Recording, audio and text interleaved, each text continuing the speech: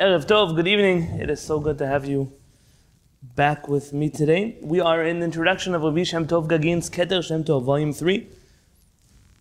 We are in the middle of exploring 51 differences between Sephardim and Ashkenazim. This is Rabbi Shem Tov Gagin's retort back to, we're all just the same with a few differences. Rabbi Shem Tov Gagin is trying to show there are many more than just a few differences. And we are on number 25 of those 51 differences. Today, or maybe yesterday, depending on where you are in the world, it is the Azkara of Rabbi Shem Tov Gagin. So Min Shemaya turned out that way, I didn't plan it that way, that it is the day of passing, the Yortzeit of the author, Rabbi Shem Tov Gagin. And I hope and pray that the Torah that we study together today should be a zechut and give nachat to his neshama, B'ezrat Hashem. So if you're in the Roman numerals, you're going to be on page 20, and I think that puts you on page 18 of the PDF. Am I right?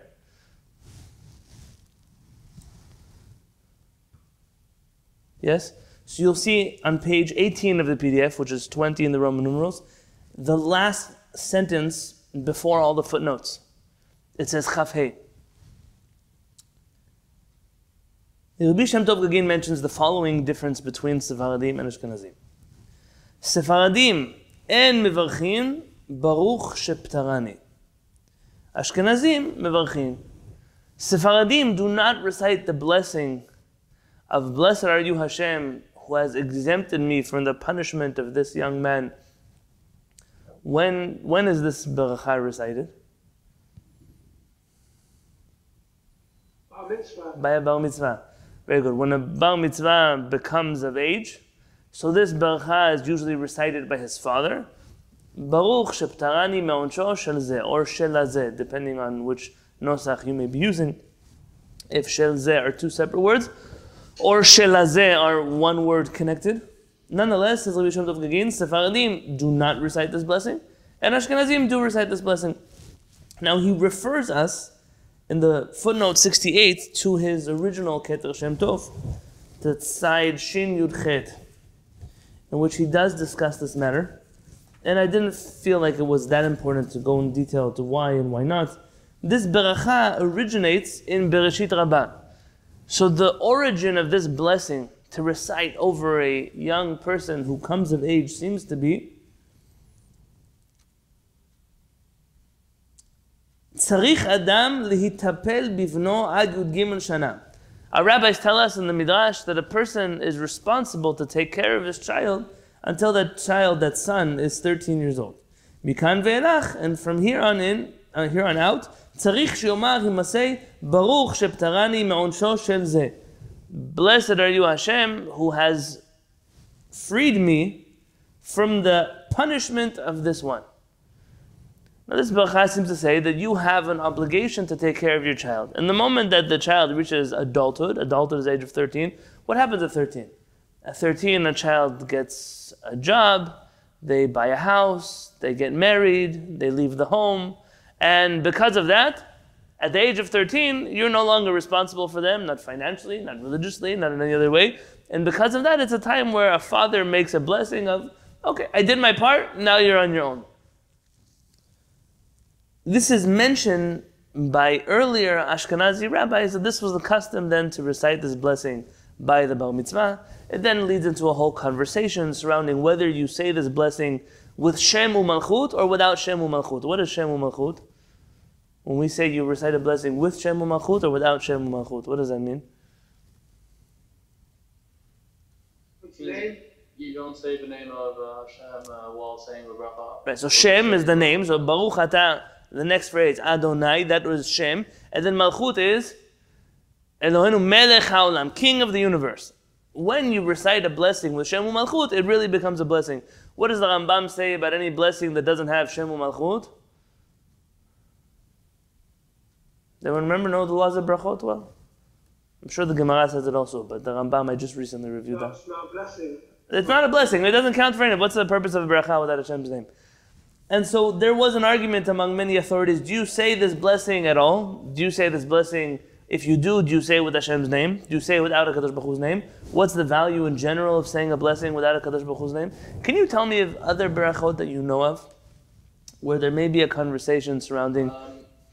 So it's a bit specific, but regarding the bracha of the morning, Antoinette Korach, there's a Moroccan mincha, it's not the major one, which is to skip the Shem Malachot. I think it's in Meknes, where they just say Baruch Antoinette Korach. Why? Tell me why.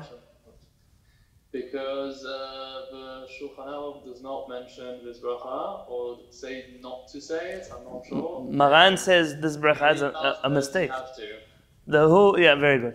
So one of those cases where Maran says not to make a bracha, and the Arizal says to say the bracha, and then the rest is literally history. There are other places like this. Thinking about a wedding. Can someone tell me about a bracha that's recited by a wedding? Or after a wedding? There's a very special blessing that is recited after a chatan and kala go home together. This bracha, as beautiful as it is not found in Talmudic literature. Because of this, many of the Rishonim say one shouldn't say any bracha that our rabbis did not actually institute to be said. And so there's an argument whether one says the bracha, they don't say the bracha, whether they say it with Hashem's name, without Hashem's name. Most likely none of you have ever heard of this bracha, so it means that the rabbis who advocated for not saying the bracha were successful and they got their way.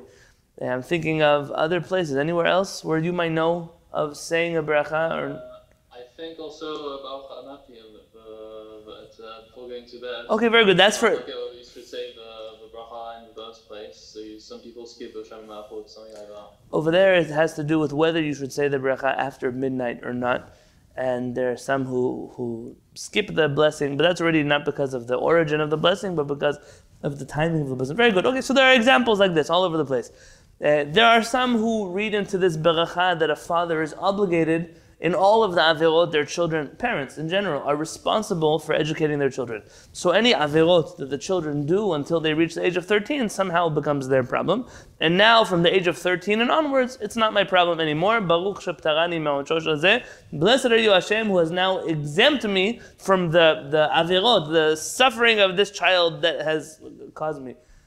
In different, Rabbi Shem Tov Gagin has a debate whether that's an accurate understanding of this bracha or not in his Keter Shem Tov. Nonetheless, this is definitely a custom among Ashkenazim. I don't know whether Sephardim say it or not. Some people do, some don't. I've never heard somebody recite it with a blessing. Though it could be that I did see the Gaon of Vilna or others like him who wrote that one should say it with a blessing, and that's already a different question on its own. Curiously, does one recite this blessing when a girl becomes bat mitzvah? A young lady reaches the age of 12. Do we recite a blessing? Baruch sheptarani me'on shah shel zu.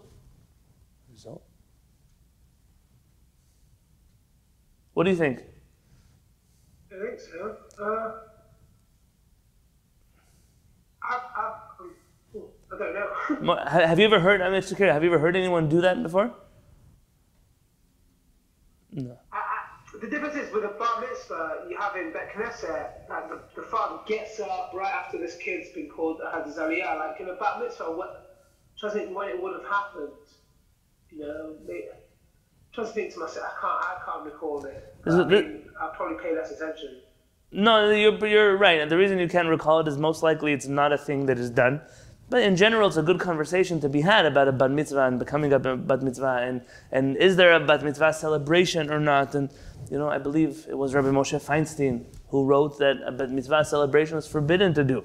That's something that the Reform Jews do, and because of that, we're not allowed to do it. And he was adamant against such a thing.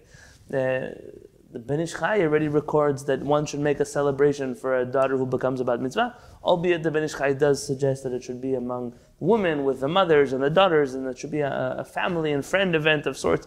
Whatever it would be, Rabbi Shem Tov Gagin has a fascinating tangent he takes. Maybe we'll do it on a different day, about women and learning and mitzvot and growth, and how it's appropriate for Jews who believe that women should learn and do mitzvot and so on and so forth, that they should also have this blessing recited over their daughters as well.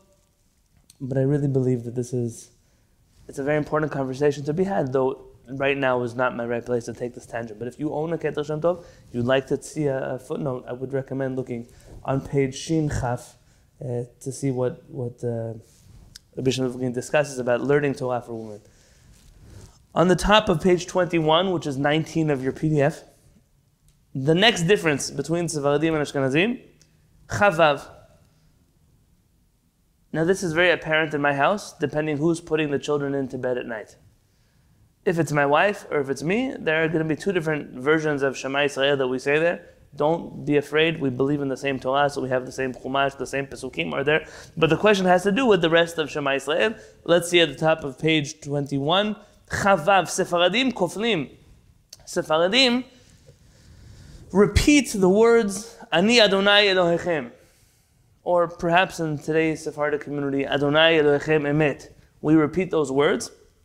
Ashkenazim, they say El Melech Ne'eman, Kodem Shema. They say El Melech Ne'eman before they say Shema Yisrael.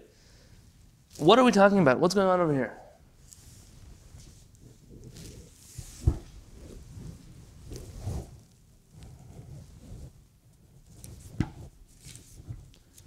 You have to do one of these. So which one of them do you do and why are you doing it?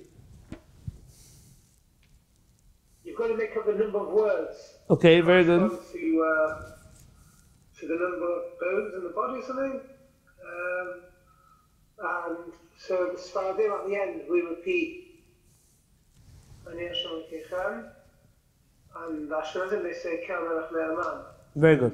Very good. So if you look in the Shulchan Aruch, if you're fast with Safaria, or you could just hear me read it. If you look in Shulchan Aruch, Orach Chaim, that's the first volume of Shulchan Aruch, in Siman Samech Aleph 61, Maran writes in the third halakha over there, B'Kiryat Shema, in the reading of Shema, Yesh Ramah Tevot. There are 245 words. Uchdei lahashlim ramach keneged evarav shel adam. And in order to have the words number 248, which are corresponding to the body parts inside of a person. Now, this is a good conversation to have, again, at a different time.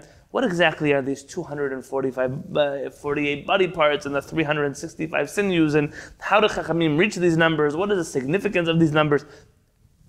For a different time. Nonetheless, our Chachamim assume that inside of a person's body, there are 248 limbs. How do you count 248 limbs? Because you could try. Start counting your arms, your legs, your eyes. You're not going to reach 248. I'm telling you that the way you count it, it's not going to happen. But nonetheless, our Chachamim, this is the number they give us, and because there are 245 words of Shema Yisrael, we want to have every word of Shema Yisrael connect to one of our body parts. Why? Also another question for a different time. Mesayem Shaliach Tzibur Adonai Elohechem Emet. The Shaliach Tzibur, that's the Chazan, he repeats the words Adonai Elohechem Emet. Why? Because now he just added 3 more words. 3 more words, so 3 plus 245, even I can do that math, hits the number 248. So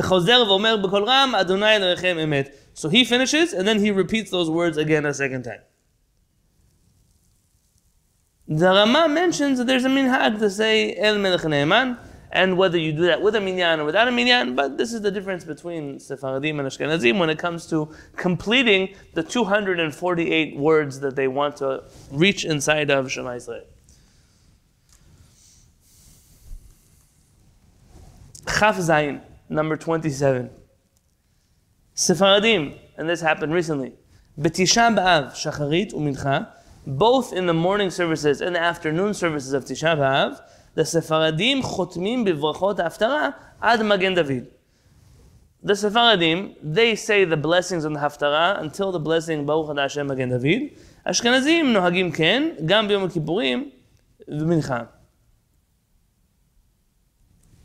I don't know if that's what he meant to say.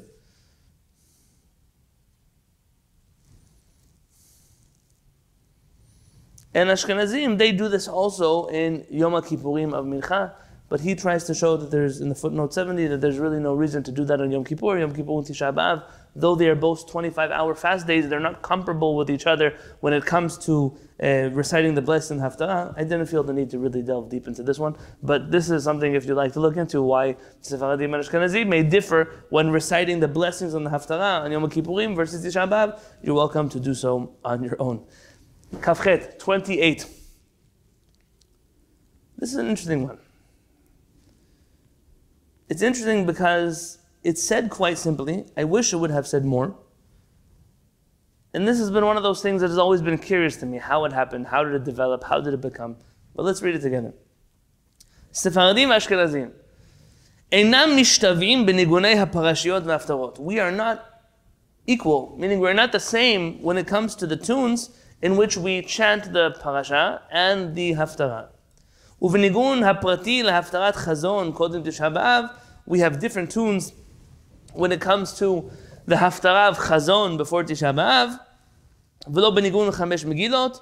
And we have different tunes for the 5 Megillot. Asher kol achat mehen la nigun miyuchad. Every one of them has a different tune. V'lo b'sefer Tehillim v'Iyov. And we also don't even share the same tunes when it comes to the books of Tehillim and Iyov. Let's just pause for a moment. I think it's fair to say that for sure this is very different. Sephardim and Ashkenazim don't have the same tunes for reading the Torah or the Haftarah or the Nevi'im or the Ketuvim or anything else that comes along with it, for that matter.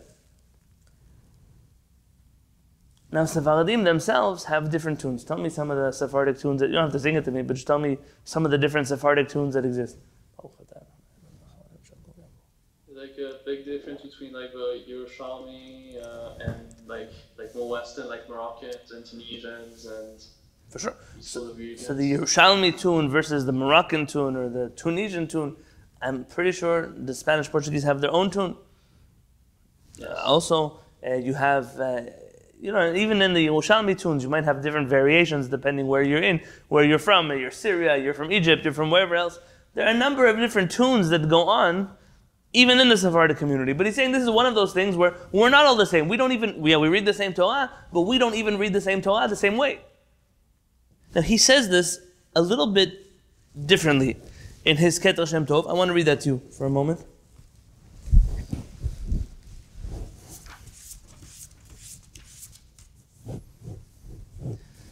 Rabbi Shem Tov again writes the following. Kol Sephardim sheba'olam. All of the Sephardim in the world. Yesh lehem tet vav minei neginot. They have 15 different types of tunes. Ve'elu these are them. 1. Kriyat Torah, Torah reading. 2. Nevi'im, the prophets. 3. Tehillim. 4. Shir HaShirim, the Song of Songs. 5. Esther, the Megillah of Esther. 6. The Megillah of Echa. 7. The Book of Iyov. 8. Kriyat HaShirim shebaTorah, reading the special songs that are found in the Torah. For example, a special song in the Torah. The song by the sea. Very good. Miriam song? Miriam, very good. The Song of the Sea. And then continues into one Miriam saying. You have very good. What else? Give me another shira in the Torah. Ha'azinu Hashamayim v'adaber. That's right. Very good. Nigun HaZemirot, Nigun HaMishnah, the reading of the Mishnah, Nigun HaTefilah, the tune of the prayers, Nigun HaSelichot, the tune of the Selichot. Listen, I love Selichot, so I'm actually very excited that Selichot is less than 2 weeks away from now. Everybody else gets pressured, Selichot is coming for me. That's the best news I heard all year, Selichot is right around the corner. That Selichot, my favorite tunes of the whole year happen in Selichot. For me, almost when Selichot end, the tunes of the holidays have become boring all over again. Selichot. Nigun HaTefilot, Liyamim Noraim, the tune of the high holiday prayers. Every community has its own tunes for high holiday prayers, but there are special tunes that, depending where you come from or what you've connected to in your life, not everybody comes from something they connect to, and not everybody connects to, everybody finds a place where their neshama feels.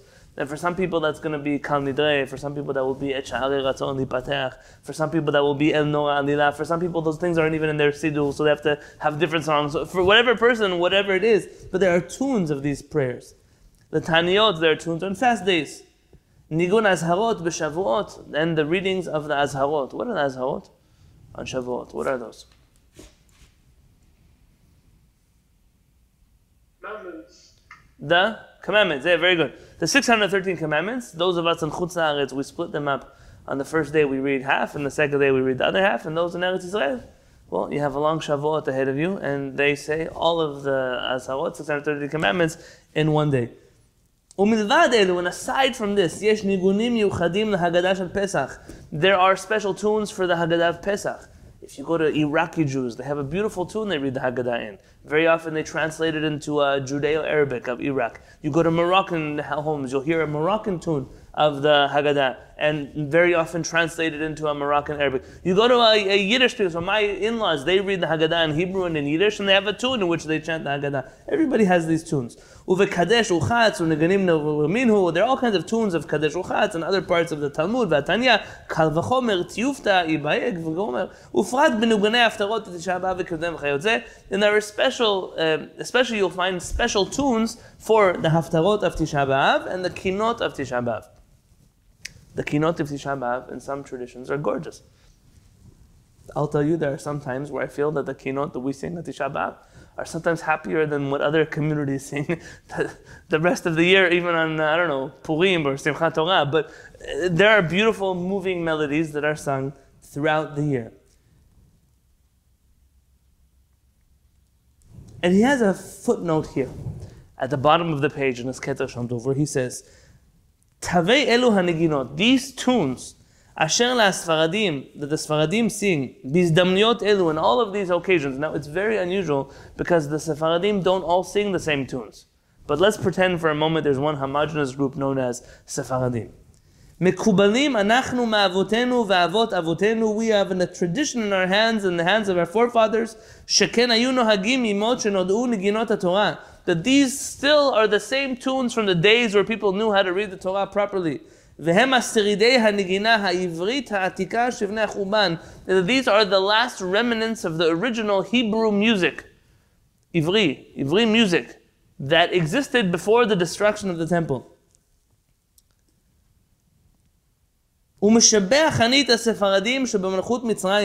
Says, and I especially praise the Jews of Egypt, that almost all of them pronounce the Tanakh properly, correctly. And HaKadosh Baruch Hu blessed the Egyptian Jews, the special voice, which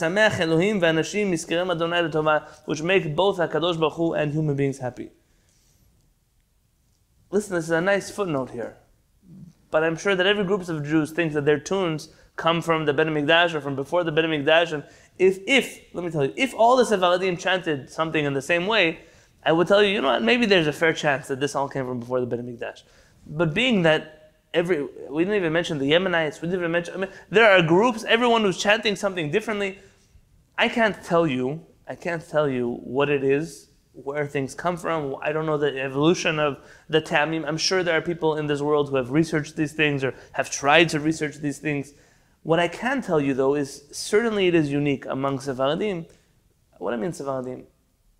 There are some who still know how to do this. I'm not certain that there are really any Sephardic yeshivot in the world who still teach these things. Maybe by Harav Mazuz and Bnei Brak, it could be that they still have this kind of thing going. But from what I know, maybe a little bit in the Syrian community perhaps, but from what I know, this is almost, unfortunately, non-existent. But the Sephardim of the original Sephardic traditions had a different tune. Every part of the Torah has ta'amim, and those ta'amim are pronounced properly in a certain way. They teach you things about the text that is in front of you, how you read it, how you pronounce it, how you understand the things that are happening inside of the text. And it makes sense that different books have different tunes, and that those tunes are traditions that are passed down from generation to generation. And says Rabbi Shem Tov Gagin, this is something that is unique. And Ashkenazim and Sephardi may both have tunes, but the tunes are not the same. So even the way we read the texts that we all agree upon are not the same. In my Kila, Baruch Hashem, we have all kinds of Jews here. So we have from Yemenite to Moroccan to Iraqi to Ashkenazi to Hasidim, whatever it is. And who reads the Torah by us? So we do have a few set, Korim that they read the Torah, but I don't care. Anyone who wants to come, and they should read. And for me, it's beautiful to hear that in my Kila, everybody's ears are exposed to very different types of readings. And you can have somebody read the Torah Moroccan, and then the Haftarah is read in the most eloquent Ashkenazi Hebrew you've ever heard in your life. And that's the way that it happens, and Baruch Hashem, that at the very least, if we're not the same, we should be able to hear each other's tunes and know what they are. These differences in tunes, they do have a certain importance, like apart from just the melody or something like that. Like I thought Slichot is a perfect example of that, where you go to, I think it was an Ashkenazi friend of mine who told me his experience of the first time of going to Sephardi Slichot. He said it's the difference between a wedding and a funeral. I'm sorry that I'm laughing. But in general, I stay away from things like this. I never want to offend anybody, but I will tell you one thing. Okay, one thing I will say. When you go to the Kotel during Selichot, it doesn't make a difference the day before Yom Kippurim when everybody's saying Selichot, or 3 weeks before Yom Kippurim when only Sephardim are saying Selichot. It's almost impossible to find an Ashkenazi minyan of Selichot to the Kotel. Not impossible, but almost impossible. Am Yisrael in the masses, I'm telling you, the night before Yom Kippurim, there are easily 50, 60, 70,000 Jews at the Kotel for Slichot. If you've never seen this, you've never... I used to live in the old city, and I'll tell you, I used to experience it the opposite way. I couldn't open the door to my house because there were too many people in the street. So you'd have to wait for moments, gaps between crowds to go out into the street. I didn't even think of going to the Kotel. You just to leave your home, to go to the grocery store, to the yeshiva to teach, or whatever it would be. And you're talking about all of these tens of thousands of Jews, and you hear them all over Yerushalayim, you hear them, Adon Aselichot Bochen Levavot. It's just what you hear. You like it, you don't like it, you're Ashkenazi, you're Yemenite, or whatever. That's the tune of Selichot that's happening at the Kotel. By the way, the opposite is true for, let's say, Bekat Kohanim. Very often the Bekat Kohanim that happens on Sukkot and other holidays is an Ashkenazi one. I do think that people vote with their feet. What I mean is, I think that there is something to be said about Sephardic Selichot that makes 10-year-olds and 12-year-olds and 70-year-olds and 80-year-olds all want to get out of their bed in the middle of the night and come to the Beit Knesset and say it. And in the years, and I've Baruch Hashem been around the block in many different places, in the years in which I prayed in Chabad communities, or I went to Ashkenazi yeshivot, or I taught in Ashkenazi yeshivot, I didn't find the same enthusiasm by Selichot as I did by the Sephardim. That much I can say. And I once had a boss. He was an Ashkenazi rabbi. It was a boss of mine. It was one of the more honest employers I had. And he said, if only the management of my yeshiva would allow me, I would demand that we prayed Sephardic Selichot in our Ashkenazi yeshiva, because then the students would come. So it's different, yes. I also think that there's what to be thought of. There are times when I'll tell you a story. When my wife and I first got married, so she came to San Diego from literally another planet. It's not even the same, it's another planet. And she came here. And Rosh Hashanah was beautiful. She'd never heard some of these tunes before. There's some beautiful tunes that happen on Rosh Hashanah. And then after Rosh Hashanah, it's like, wow, that was beautiful, but when do I get to do, Rosh Hashanah my way? And it takes, there's a whole different feeling in the room. There's almost, if you're used to the somber, solemn, almost tearful Rosh Hashanah, Yom Kippurim, days of awe, people are very scared, people are crying, if you're used to that, and then you come to the Sephardim, it sounds like we're making fun of the high holidays almost. It's almost like we're too lightheaded during these holidays. And I'm sure there are people who feel that way, as much as they like these tunes, but it's not for them. They need those. I remember when I was in yeshiva in Baltimore, people would cry their eyes out on Rosh Hashanah, cry their eyes out. And I didn't understand. I grew up, I didn't grow up in some uber Sephardic universe. It's pretty out of town, you would call it, not in any major Jewish community. But, Rosh Hashanah was dip an apple in the honey, wear nice clothing, wear white clothing, even go to the Beit Knesset. It was a special day. We were happy with the Kadosh Baruch Hu. It's a happy New Year. And then I came here, and wow, that was a whole different universe for me. And it took 5 years I was there. I never got used to it. I never got used to people being sad on Rosh Hashanah. But I saw the other way around, and there are people who are expecting to be this way, and they come to a Beit Knesset where everyone's clapping during the Selichot, and it sounds crazy. How do you clap and say, Chatanu lefanecha, we sinned in front of you? How do you do that? So I can imagine there's no right way or wrong way to do these things. I do respect, though, that different communities have developed different flavors and different feelings surrounding these holidays. And this is not me being politically correct. I really believe that there's what to be learned from each one of these communities.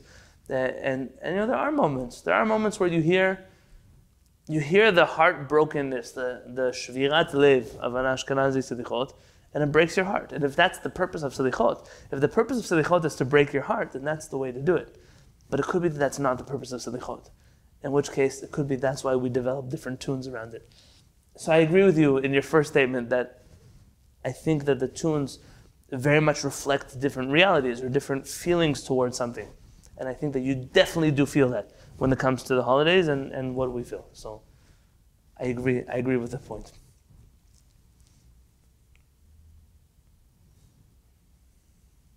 Chavtet. Sephardim.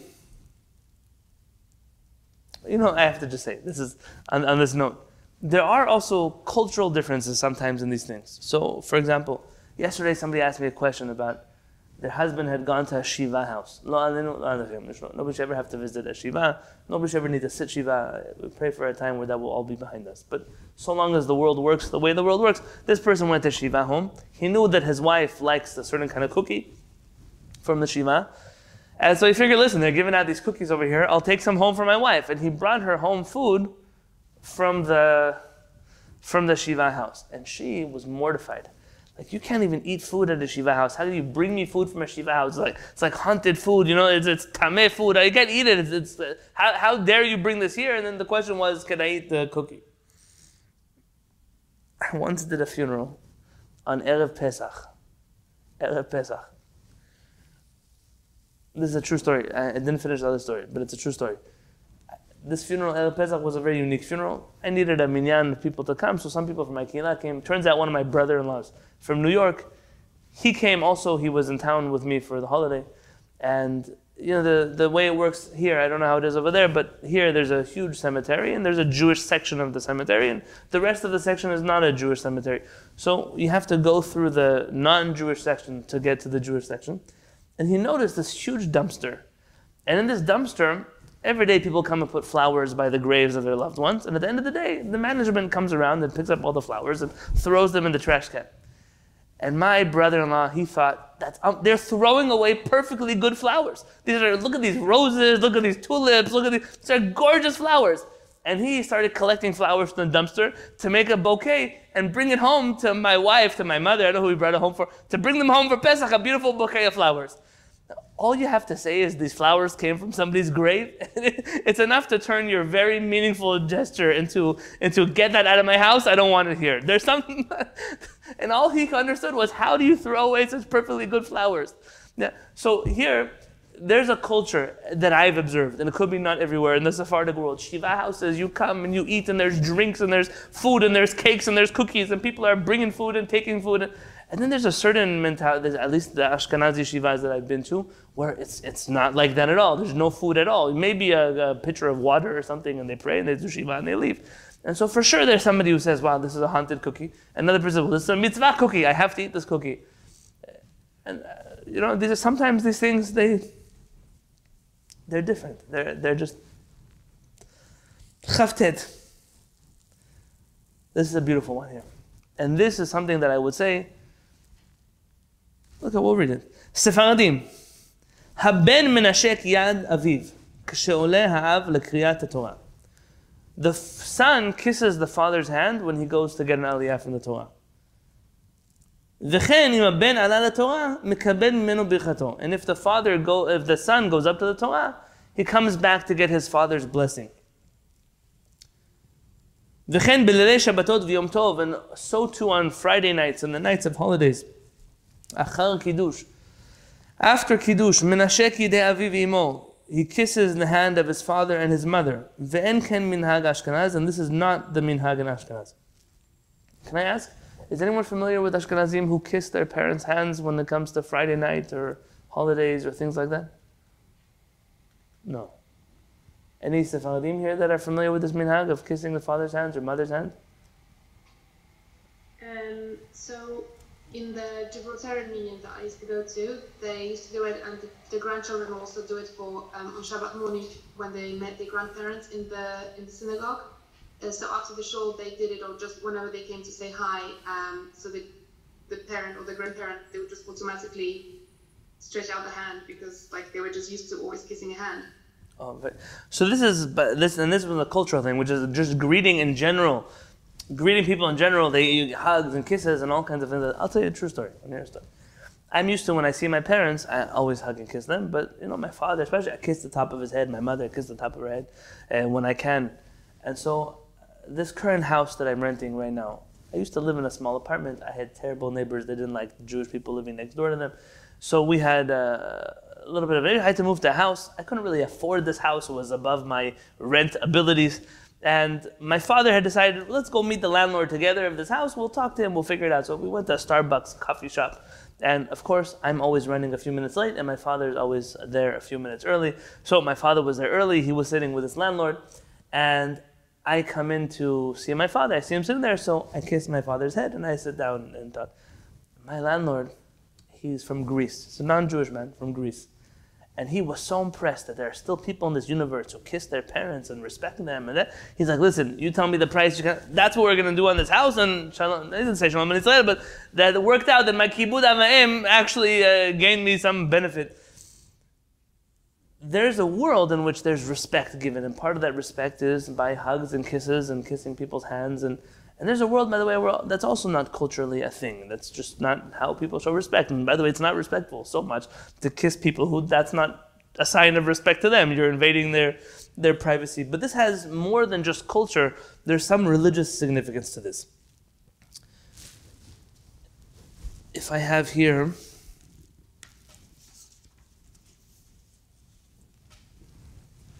I'm going to read to you from Rabbi Shem Tov Gagin's Keter Shem Tov on page 212. בלונדון ואמסטרדם נוהגים האבות לברך את בניהם בליל שבת קודש אחר ערבית או בכניסתם לבית. In London and Amsterdam, there's a minhag to bless one's children on Friday nights, either after services or when they enter the home. אבל בארץ ישראל, but in the land of Israel, and in the area, נוהגים לברך את בניהם ובנותיהם אחר הקידוש. The custom is to bless their sons and daughters after Kiddush, ben b'Shabbat, ben b'Yom Tov, whether on Shabbat or on Yom Tov. והבנים הולכים ומנשקים ידי אביהם ואימם על גב ידיהם. And the sons and daughters, they go and kiss the hands of their fathers and mothers, meaning on the top of their hand. ואחר כך האב משים ידיו על ראשיהם, and then the father or mother puts their hand on their head, ומברך אותם, and he blesses them.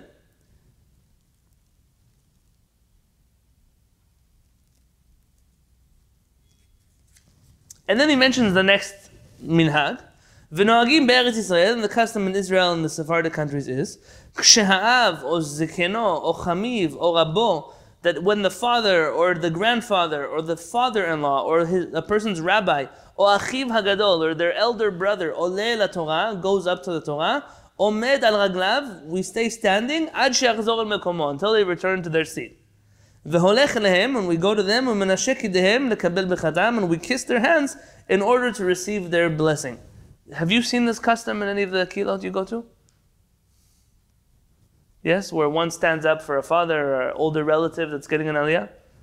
Yeah, or the rabbi gets an aliyah, so the whole kilah stands up? Linidme, it seems to me that by the Ashkenazim, this is only done for a rabbi. The rabbi gets up, so maybe the kilah stands for them. I don't know, is it done for fathers also? I haven't seen it be done. But on the return, so the minhag is to kiss the parent's hand and get their bracha. You should know, the last year and a half of COVID has shaken up all of these minhagim. So in our kilah, when the person gets aliyah, everyone gives hugs and kisses and back and forth, the way there, the way back. You could already say tefillat haderech, how long it takes you to get back from the Sefer Torah. But really, now everyone sits apart from each other and nobody's shaking both hands, and it's created a whole different culture or lack thereof. Rabbi Shem Tov again suggests that this minhag is an old minhag, and that we find the Yaakov Avinu blesses the children of Yosef, and that there is an idea of putting hands on each other's heads and kissing each other's hands, and he claims this must have been an Ashkenazi minhag also. But as culture separated us from each other, this fell by the wayside in Ashkenazi countries, and this did not become a thing anymore. There is a special idea according to Kabbalah, and most likely this is where this comes from, to kiss the hand of one's mother on Friday night. Have you heard of this? The Arizal mentions that one has to kiss his mother's hand. The Chida, Rabbi Chaim Yosef David Azulai, if I'm not mistaken, he would walk an hour and a half on Friday night to his mother's home to kiss her hand, and an hour and a half back home before he ate his meal in order to kiss his mother's hand on a Friday night. This is considered a very big idea in Kabbalistic literature, to kiss one's mother's hand while one is still able to. on a Friday night. The Moroccans have the minhag. Yeah, also by many Sephardim this is the minhag, and you'll find that you look in the Kabbalistic L'Shem Yichud that is found before kissing a mother's hand and kissing a father's hand. The language almost implies we kiss the mother's hand because it's a big idea to kiss the mother's hand, and we kiss the father's hand to respect him so that he doesn't feel disrespected that we're only kissing our mother's hand. There's like such an idea written into the language over there. That we kiss his hand out of kibud aveim, but really we kiss her hand because it's the primary act of what we're doing right now. When I spoke to Harav Peretz about this minhag, Harav Peretz doesn't like, in general, doesn't like all the hugs and the kisses and the handshakes, and it doesn't like it. It's not his thing in general. But if you're gonna shake somebody's hand, for example, to do it in a warm fashion, hold their hand, say Shabbat Shalom. Don't just that and let them go. But he said this minhag of kissing the hands of parents, kissing the hands of Talmidei Chachamim. This is something that all Jews, regardless of their ethnic background, should do. This is something that is very important. When we teach a child, when my child sees a rabbi, it doesn't make a difference which group he's from and where he's at. Now we're at a wedding. I was at a wedding last week, a Hasidic wedding. And this big Hasidic Rebbe came, and listen, I'm not from this world, and I'm not from, but this Rebbe came. I took my children over to him to give his hand a kiss. Why? It's part of teaching a child that we respect Talmidei Chachamim. Now, the same, we respect Talmidei Chachamim, I'll kiss your hand. Doesn't mean I believe everything you believe. It doesn't mean I accept everything you accept. But it means that we teach our children to respect Talmidei Chachamim. When I'm in Eretz Yisrael and we meet a Talmid Chacham, doesn't make a difference. Kiss a Talmid Chacham's hand. That's something that a Jewish person is supposed to do. Somewhere in the Talmud it mentions that these stupid Babylonian Jews, nobody should get offended. There are a lot of sentences in the Talmud. The Jews of Eretz Yisrael are speaking ill of the Jews that went to Bavel, that went to exile. They said they kiss a Sefer Torah that is dead, but they don't kiss a Sefer Torah that is alive. Meaning they kiss a book of the Torah, but they won't kiss a Talmid Chacham who is really the Torah. One of the Chachamim, I don't remember his name, I'm talking about the Acharonim. He was a short man, and when he would need to get a book from the top shelf of his library, he would take books off the shelf, Shulchan Aruch, I don't know, whatever it was, and he would put it on the floor. He would climb on top of those books and take a book off the top shelf. And when his Talmidim asked him, how do you step on books? He said, no, you can't even put them on the floor, let them step on them. He said, maybe you can step on them, but I am a Sefer Torah, and a Sefer Torah is allowed to step on books. Now, I'm not telling you should behave like that.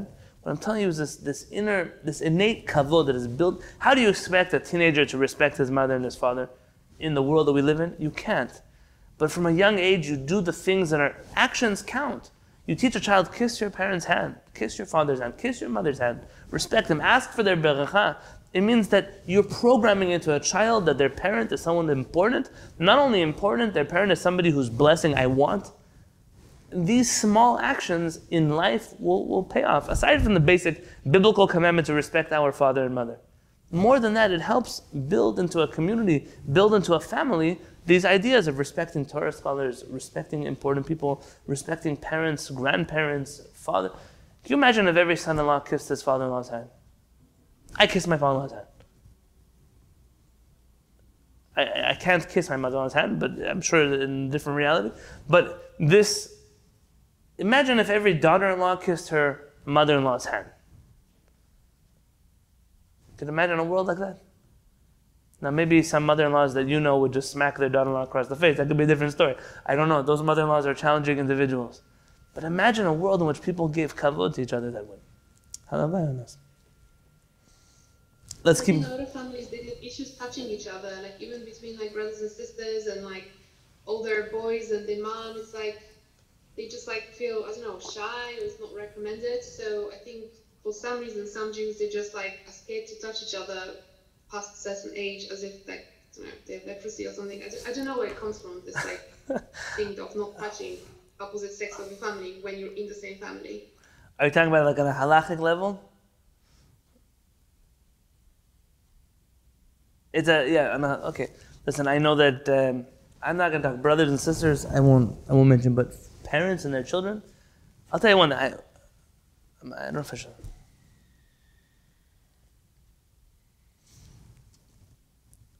I'm allowed to speak. It's okay.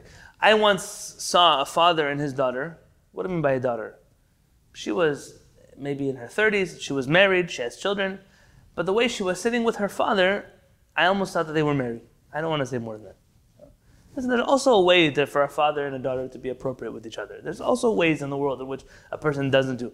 But to kiss one's daughter or one's son, hug them, in which world are we living where that's going to become a problem?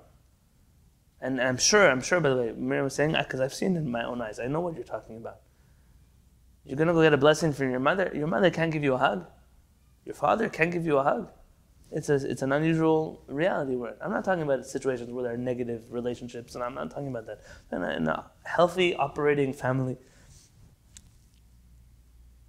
you should know that this happens in the laws of adoption. I'm not going to tell you now psak halacha. I'm just going to tell you when someone adopts a child. So this child who is adopted is not biologically one's child. That's why they're an adopted child. And that affects issues like yichud, being alone with a child once they reach a certain age. It's like any other woman or man that is not related to you that is in your home. It affects issues of nigiyah, of touching each other and hugging each other and those things. I can't tell you now a psak halacha. I'm not interested in doing that over a video. If it's ever relevant to somebody, they should go ask a Talmid Chacham with Yirat Shamayim. But when I spoke with Harav Peretz about this, Harav Peretz showed me he has in his files a study that was done, I think, if I'm not mistaken, it was done in the United Kingdom. And Harav Peretz likes to read all kinds of psychology journals and things like that. So he pulled out a study, old clipping from someplace, and he said, look here, there's this woman who took in a foster child. This foster child was 9 years old, but was barely developed to a kindergarten level, maybe first grade level. Child is 9. So she adopted this child. It was an elder woman who was a very warm person. And this child was hugged and kissed and played with and held at night and read bedtime stories to, and sometimes came to his foster mother's bed. And within a year, this child was already beyond where they were supposed to be in development, both emotionally, physically, and intellectually in their school. Harav Peretz told me that hugs and kisses and touch, it's pikuach nefesh on a real level. This affection that we show children, I can say this. I once had a Talmid Chacham who told me that his greatest regret is when he was younger and raising his children, the world in which he was a culture that you weren't supposed to be so affectionate to your children. He said in retrospect, he feels that was the greatest mistake he ever made of his life as a parent. This whole distance and not hugging and not kissing and and I don't know how it is on the other side of the pond, but I know in America there's still this old world American father who's very rigid and very stiff and doesn't hug and doesn't say I love you and doesn't. The only thing that we do with that is, my wife is a social worker, so fathers like that, they continue to fund my wife's profession. There's still going to be need for this type of therapy in the world. But there's a way to fix people and heal them, and this is something that, of course, has to exist in a healthy world. This next one, Lamed, is an interesting one. And I think I'm only going to do...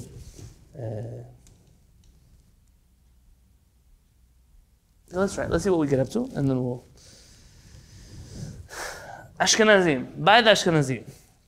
And like I told you, I have no idea which order this list was written in. Yesterday, I thought I discovered it was written in it's wrong. It's not that order either. I don't know what makes this one follow that one or what comes afterwards. Ashkenazim, by the Ashkenazim. Im hanitba misarev lavo lebedin. If the one who is being sued in the bedin refuses to come to the bedin. So let's say Moshe is suing Yosef. And Yosef does not want to come to the bedin. He's been summoned, he does not want to come. By the Ashkenazim, hatovea yachol la'akev atfilah b'tzibur. The suer, so this one, Moshe, is able to hold up the public tefillah, or kriyat haTorah, or the Torah reading, ad asher yechichu hakahal et hanitba lavo ledin, until the community forces Yosef to go to the bedin. Meaning he can come to Beit HaKnesset and say, sorry, nobody's going home today to eat their food until you guys force Yosef to come to the bedin. But he has the permission to pause the tefillah, to use his leverage on tefillah to get people to come to the bedin. Aval Sephardim en yodim minhag zeh. But the Sephardim, they don't even know of this minhag. They never heard of this minhag.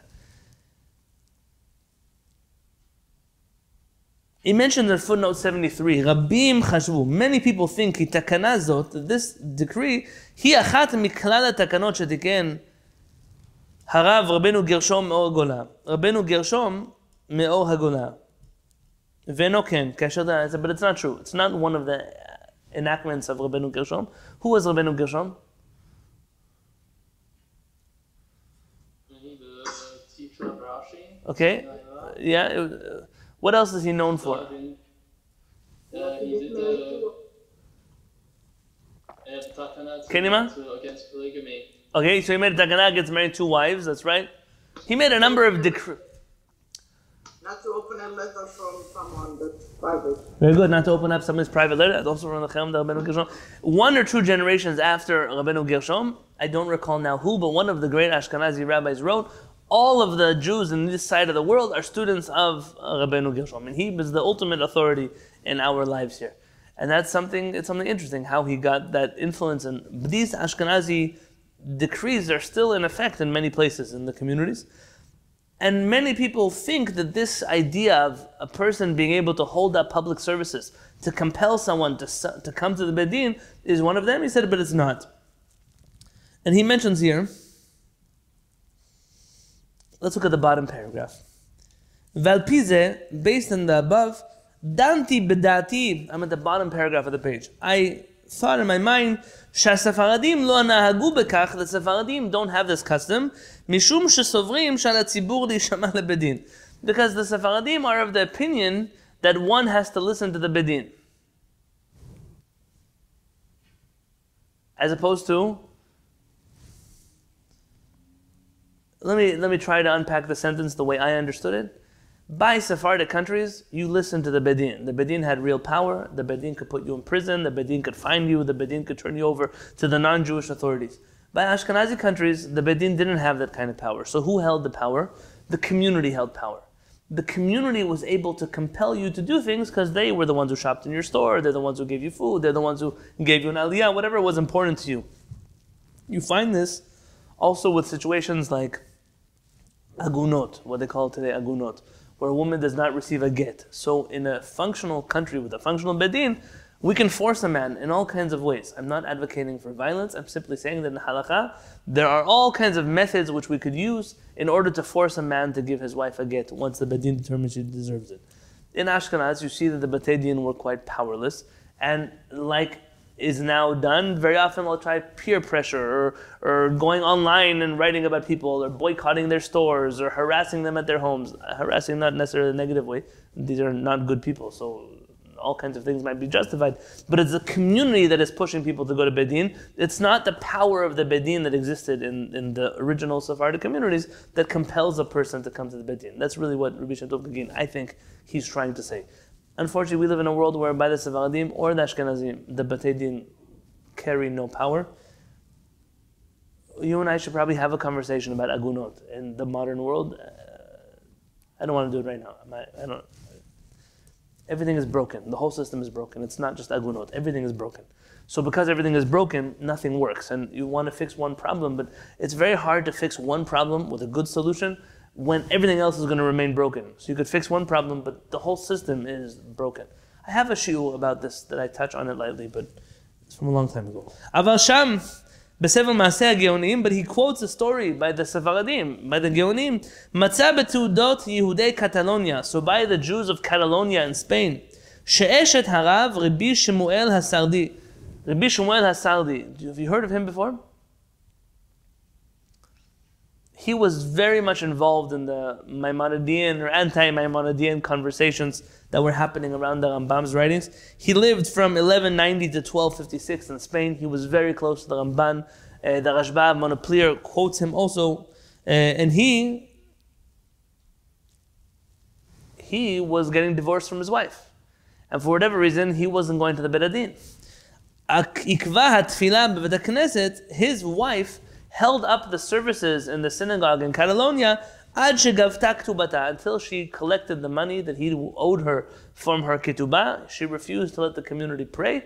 And so he says, you find that also in Sephardic countries this was once upon a time a thing. And then he mentions on the middle of the next page why he thinks that this custom doesn't exist anymore. for Sephardim or Ashkenazim. But that really this never became a thing by the Sephardim, perhaps for the reason I mentioned to you above.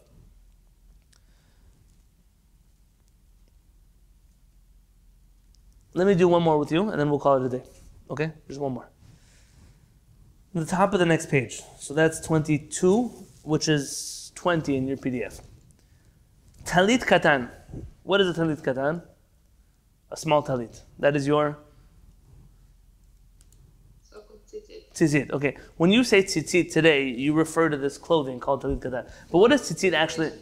What does it mean, Miriam? It's just the fringes on right. the ground. The strings are called tzitzit or tzitziot, but the clothing is called a talit. Talit katan, talit gadol, but it's a talit. It's not. Today we use this as a colloquial term, tzitzit. So, talit katan. Has-Sephardim manichim oto tachat v'gdehem. The Sephardim, they wear the talit katan under their clothing. Ve'ino nira la'en. And you cannot see that they're wearing a talit katan. Ashkenazim, v'teman, the Ashkenazim, and the Yemenites, nirim le'en. You could see their talit over their clothing. You could see their tzitziot over their clothing. And he has here an interesting footnote. Tam le'minhag Ashkenaz. The custom of minhag Ashkenaz, the reason, kidei shiraim, so you could see your tzitziot. You want to wear your tzitziot in a way that you could see them. Viskor ha-mitzvot, and therefore you should remember the mitzvot, kemo shekatuv, like it says in the Torah, uritem oto, that you should see them, uschartem, and you should remember it. That's exactly what the Torah says, and because of that, Ashkenazim wear their tzitziot out. Then he sends you to Orach Chaim in two different places, in chapter 8 and in chapter 24. In both of those places, what does Maran Rabbi Yosef Karo write? How should a person wear their tzitziot?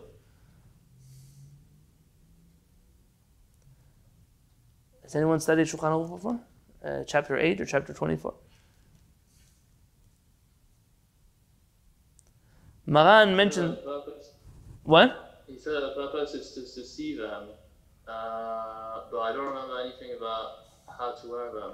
Maran mentions twice that the proper thing to do is to wear your talit katan on top of all your clothing. You ever seen Hasidim walk around with the tzitzit on top of their clothing? So like on top of their button-down shirt or on top of their... That's exactly what Maran says that one should do. Ve'ech ha-Sephardim enam osim kipsak Maran. How could it be the Sephardim are not doing what Maran told them to do? Remember, Sephardim were all about, we listened to everything Maran said, Maran the Shulchan Aruch. Remember those classes that I taught? How could it be the Sephardim don't do that? Says Rabbi Shimon Gagin, kanireh shenimshechu achar minhag ha'ari. It seems like the Sephardim were drawn after the minhag of the Ari. Rabbi Yitzchak Luria Ashkenazi. Sheken haya noheg lidbosh talit katan. Here there must be a typo, because I went to look up in the Sha'ar Kavanot of the Arizal, and it's not what it says here. It should say tachat chaluko, not al gabe, tachat. That, unless you can read that in a different way. That he used to wear his tzitziot under his clothing. The Arizal wore his tzitziot under his clothing. I in Sha'ar Kavanot, and look in the Pri Etz Chaim. ובמגן אברהם שם כתב בשם שער הכוונות, and the Magen Avraham writes the name of שער הכוונות, דעותם, that those Jews המתייהרים ללובשו על גבי בגדים, those Jews who show off by wearing their talit katan on top of their clothing, are arrogant. טעות גדול בידם, it's a grave error on their end. הפך האמת, and it's the opposite of the truth. When the Kabbalists tell you the truth, what are they saying? The word the truth. What are they referring to?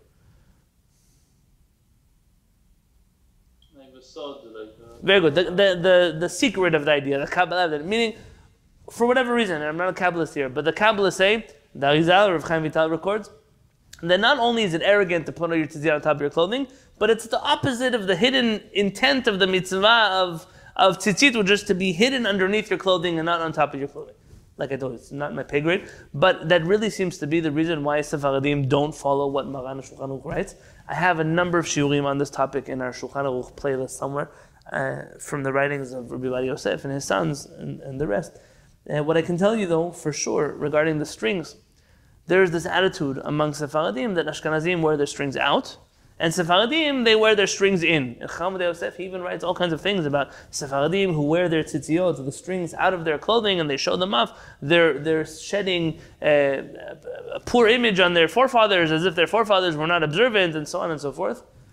What can I tell you? That Mori Harav Yaakov Peretz is of the opinion that the pshat of the Torah, the simple meaning of the Torah here, Uritem oto, you should see your tzitziot, the strings, uschartem et kol mitzvot Adonai, you should remember all the mitzvot of Hashem, and a person who wants to do the mitzvah of tzitzit should put their tzitziot out. Do you have to? I'm not going to go now. The Mishnah Berurah says some pretty harsh words about Jews who hide their tzitziot. In my opinion, he only writes those words about Jews who are embarrassed to be Jewish. Not hiding their tzitziot because that's their custom, but hiding it because they're afraid to let the people around them know that they're Jewish. Here I wear my tzitziot out. Very often I get the question, how are you Sephardic and you wear your tzitziot out? Well, it might come as a surprise to everybody that not all of us are students of Chacham Ovadia Yosef. We may learn his Torah, but we're not all carbon copies. Harav Peretz's opinion is very different. In our yeshiva, there are people who put their tzitziot out, people put their tzitziot in. Really, I, in my life, tend not to focus on these things. I feel that people get stuck on details all the time, and that's all they see is, oh, is it in, is it out? Whatever a person does is what they do, but there definitely is a difference among Sephardim and Ashkenazim about the tzitziot. When it comes to Yemen, he mentioned Yemen here. So my grandfather, Alav Shalom, my father's father, told me that when he lived in Yemen, they wore, imagine the talit that we have, but it was part of their clothing.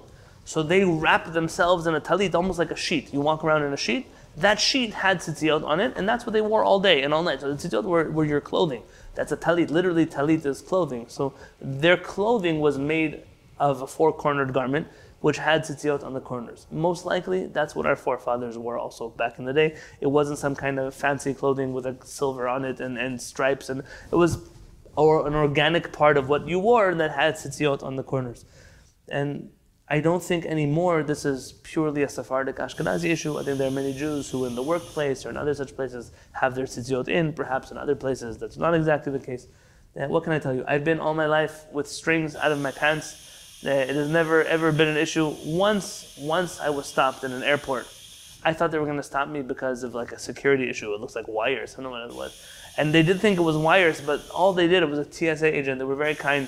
The security agent stopped to tell me that my iPhone charger was hanging out of my pants and that I should put it back in my backpack. I told him it wasn't an iPhone charger, it's just a tzitziot. Baruch Hashem, everybody has different customs, and I think when we come to these differences, and we probably only have 2 more classes left on this list before we go on to the next topic of Rabbi Shem Tov Gagin. Rabbi Shem Tov Gagin is showing us over and over and over again that this very simple, it's a very comfortable statement to say, oh, Sephardim, Ashkenazim, we're all just the same. We all do this, we pray a little bit different and we read a little different. And it's really not true. If you're going to line up the perfect Sephardic Jew according to this list, the perfect Ashkenazi Jew according to this list, meaning the stereotypical, everything Rabbi Shem Tov Gagin said is still being done, you're going to look at 2 different people who dress different, who look different, who pronounce different, who observe different, who sing differently, who read differently, who worship differently, everything is different. So how can you convince me these 2 different creatures are exactly the same except for X, Y, and Z? It's really not. It's the ABC times 2. That's how different we are from each other. And this is something that we have to internalize, because the whole purpose of this introduction is Rabbi Shem Tov Gagin's proposal to get the Jewish people to become one again. But in order for us to accept that the Jewish people need to be one, we have to accept there's a problem in the first place. So many people say, oh, we're all the same, so why are you pushing unity? We're already the same.